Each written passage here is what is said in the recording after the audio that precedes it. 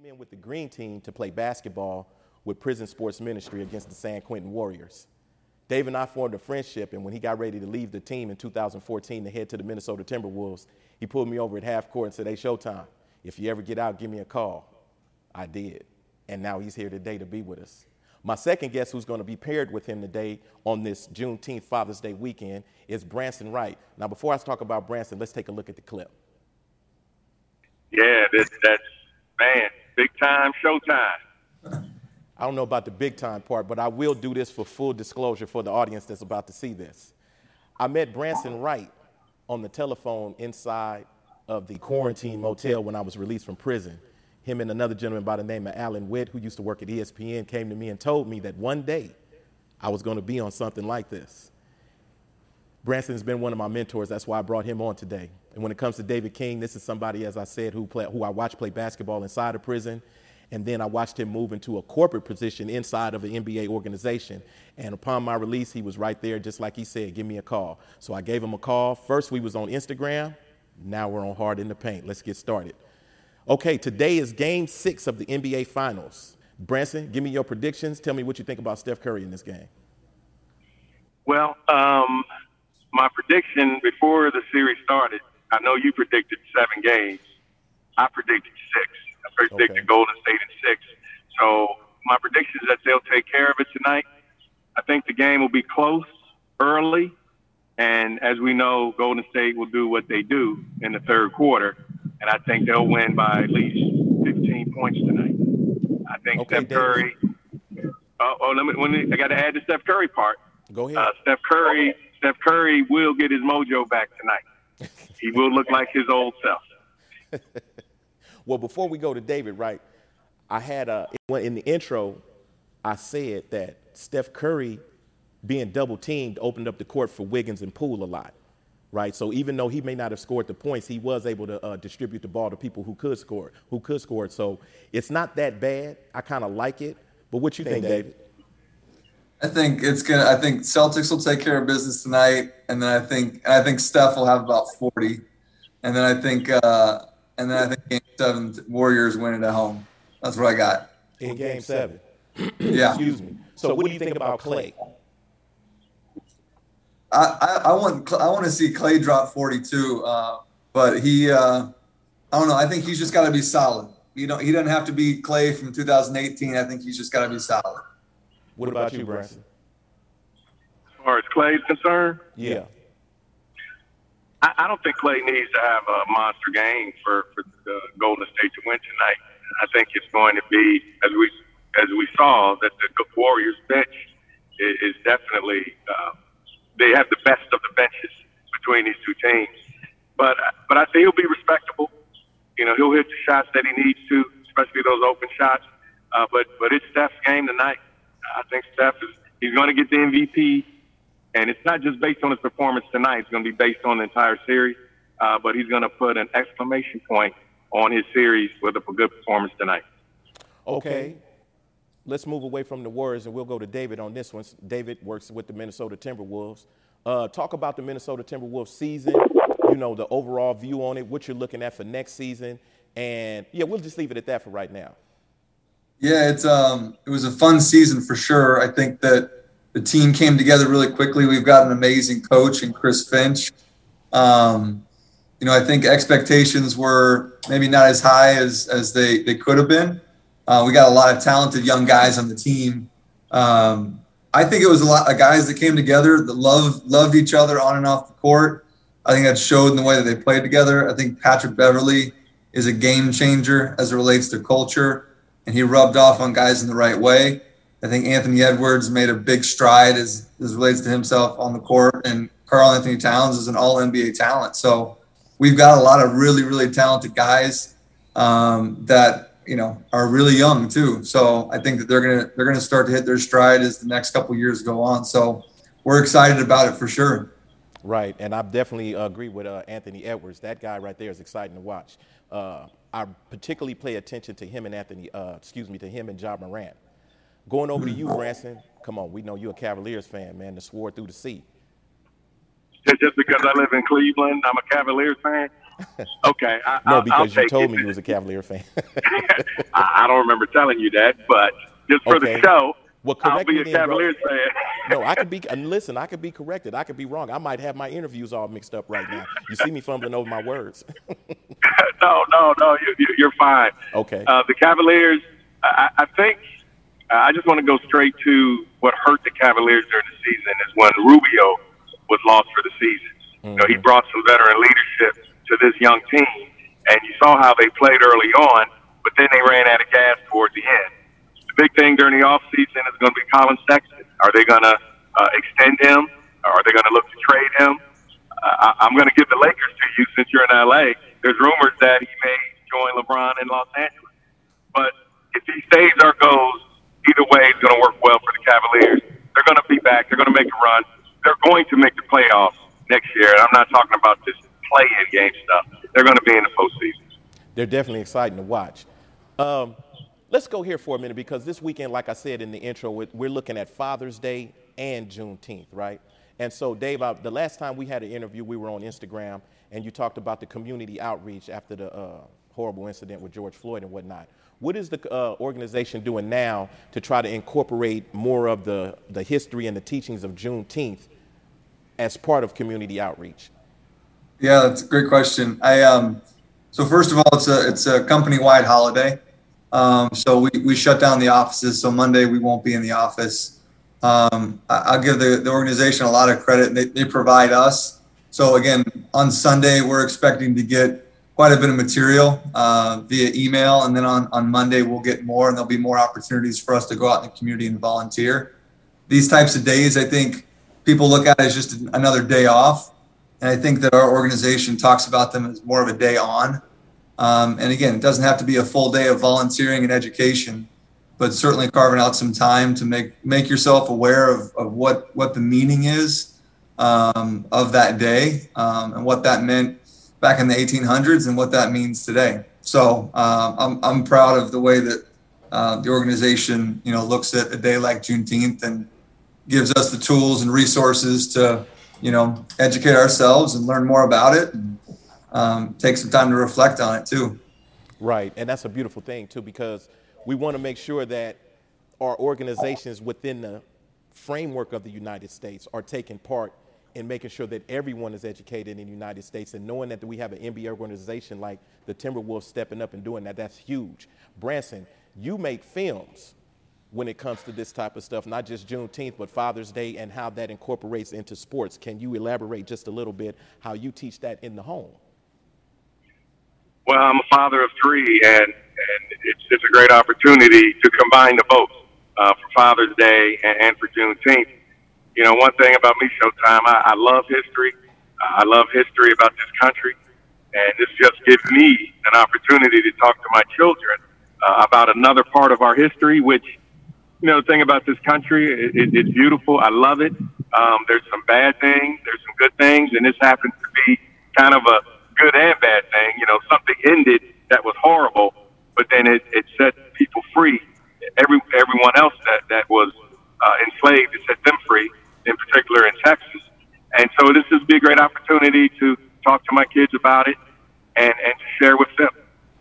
And in your, both of you are fathers, right, as was said before. And so now when we are reflecting on fatherhood this weekend, what are some of the lessons that you can pass on to someone who may see this, a young father, 21, 22 years old, just starting his family, and may not have a sense of direction just yet, but he's feet in already? What would you say to a young man in that particular situation? Either one of you can go first. I guess since I'm the older father, I'll go first. Fatherhood was one of the great accomplishments of my life, besides meeting my wife, marrying her. But an opportunity beyond the barbecuing with my kids or sitting back, having them cater to me. It's just a great day to recognize us. One thing about Mother's Day, a lot of people will say, well, yeah, Mother's Day, people make a big deal out of it, and we should. But the fact that fathers can be honored for what they do and the opportunity to be a father, I think just another great thing of life. Go ahead, Dave. Yeah, I'd say in terms of just the things I think about being a father, and again, I've got the almost 3-year-old and the 1-year-old, so I'm pretty new at this. I think about I've got 18 years to help to raise them up in the way that they should go, and then beyond that, they're going to be adults and they're going to go on and live their lives, and hopefully I'll be a big part of that, obviously. But so I think of my son being almost 3, and that's almost 20% through the time that he's going to be in the house with us. And so I just think about every day as an opportunity for us to teach him. And the same thing with my daughter, as she gets to grow up and become, older than she is, teach them to become, good human beings, empathetic and understanding and thoughtful and loving and caring towards other people. So that starts early. And I know my wife and I are trying to do that right now. And doesn't feel like we always hit the mark, but we got a lot of opportunities every day. So we're trying, but it's the best thing in the world. So what are you guys going to do for Father's Day? Come on, spill the beans. No, don't sit there and look at the look on Dave's face. You see how you were smiling, Branson? Did you see that smile on his face? Right, I saw that. I tell you that I have one rule in my house on Father's Day. And that is, I do nothing. I sit back. I don't want to say hopefully, since I predicted in 6 games. But if there's a game 7 on Father's Day, you won't be able to tell me anything. I'm going to be right in front of the television. My family's going to bring me things I like to eat. They're going to cater to me, and I'm just enjoy it. And that's always been I don't want to say the rule. It's been the tradition in our household. Is Father's Day, just let me be. I noticed how he changed that word from rule, right? Yes. But this is Man Cave Sunday. This is Father's Day. It's a rule on that day. It's not a compromise. It's a rule on Father's Day. What you got going on for Father's Day, Dave? I have no doubt that my wife will have something thoughtful planned, but my kids are not the age where they care one bit about it being Father's Day. So I'll be doing whatever my 2-year-old son wants to do. And that's how they come in too. I have a 6-year-old grandnephew by the name of Eric. And when he comes over, everything stops and all noise and every movement is surrounded by him. Mm-hmm. They take up space and energy. All right, one last thing before we sign off, right? And I definitely appreciate you guys coming on today. I know you guys had busy schedules and we got game 6 tonight. So let's argue a little bit. Who's the greatest player in the history of the NBA? Yeah, I said wow. I said the greatest player. I have my pick, but I want to hear y'all's first. Can I reverse this? Can I ask you, what is the criteria to being the greatest player? Give me the criteria. Do you really want me to give the criteria? Yes, I do. Okay, let me put it this way. I know it's your show, but no, I thought I'd ask. I was trying to give it to y'all, but since you want me to do it, here's my criteria. If there is a player who has 0 losses in the NBA Finals, and there's another player who has more than 0 losses in the NBA Finals, then that player with more than 0 losses is not the greatest player of all time. Go. You should see how Dave is looking at me, Branson. I mean, are you going? I mean, Bill Russell would be the guy then, yeah? Wouldn't he? More rings than fingers? I would go more towards MJ. But I get there's an argument for Bill. Put the camera on Branson. That's why I want to answer this question right here. You want to know who I think is the greatest player of all time? Yeah, NBA player? Think. Not for everybody else, just who you think. Oh, that's easy. Bob McAdoo. No, I'm joking.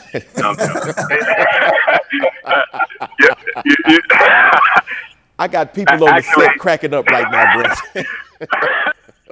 Actually, Bob McAdoo is my second favorite player. Magic is first. Okay. I would just say, based on my criteria, that I go with Michael Jordan. And simply because when the stage was its brightest, he would still shine. Right. And 6-0, 6 MVPs. And, I don't want to criticize some other people because you didn't bring them up, but just for me, he shined the brightest when the lights were on. Let me say it this way then for who my all-time greatest player is. But first I want to give props because I think I know what you were alluding to, and I'll say it this way. Any basketball player that can reach 8 straight NBA finals is definitely in the conversation for the GOAT. There is no doubt about it with me. You go to 8 straight finals, I don't care if you only won 2 or 3. You went to 8 straight. You were doing something right, and you had the players to get there. You just need to figure it out in the end, right? So definitely LeBron James is in that conversation. But my GOAT, obviously, is number 23 for the Chicago Bulls, Michael Jordan. I've seen a lot of good basketball players in my life, just like you have, Branson. But we date Dave a little bit, But I've seen a lot of good basketball players. But Michael Jordan was almost the compendium of every great basketball player that I saw, with the exception of Bill Russell. Yeah, that's tough. Mic drop? No, yeah. Hey, it's your show.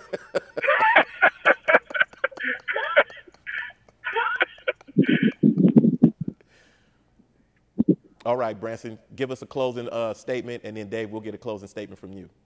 Whatever's on your heart and your mind, brother, give it to us. Well, mine is I'm proud of you. I'm proud of your journey. The fact that you're here on this day, wanting to interview me. I'm thankful for that. Well, God continue to bless you in your endeavors. And Hard in the Paint is the show to listen and watch. So I can't wait for the next show. Dave, you've been knowing me a little while, man. What's going on? You got the closing statement. Yeah. Talk to the audience, man. Say whatever's on your heart to them. Yeah, Branson, I think stole a little bit of my thunder too, but I was just going to say that again. It's inspirational to see you doing what you're doing.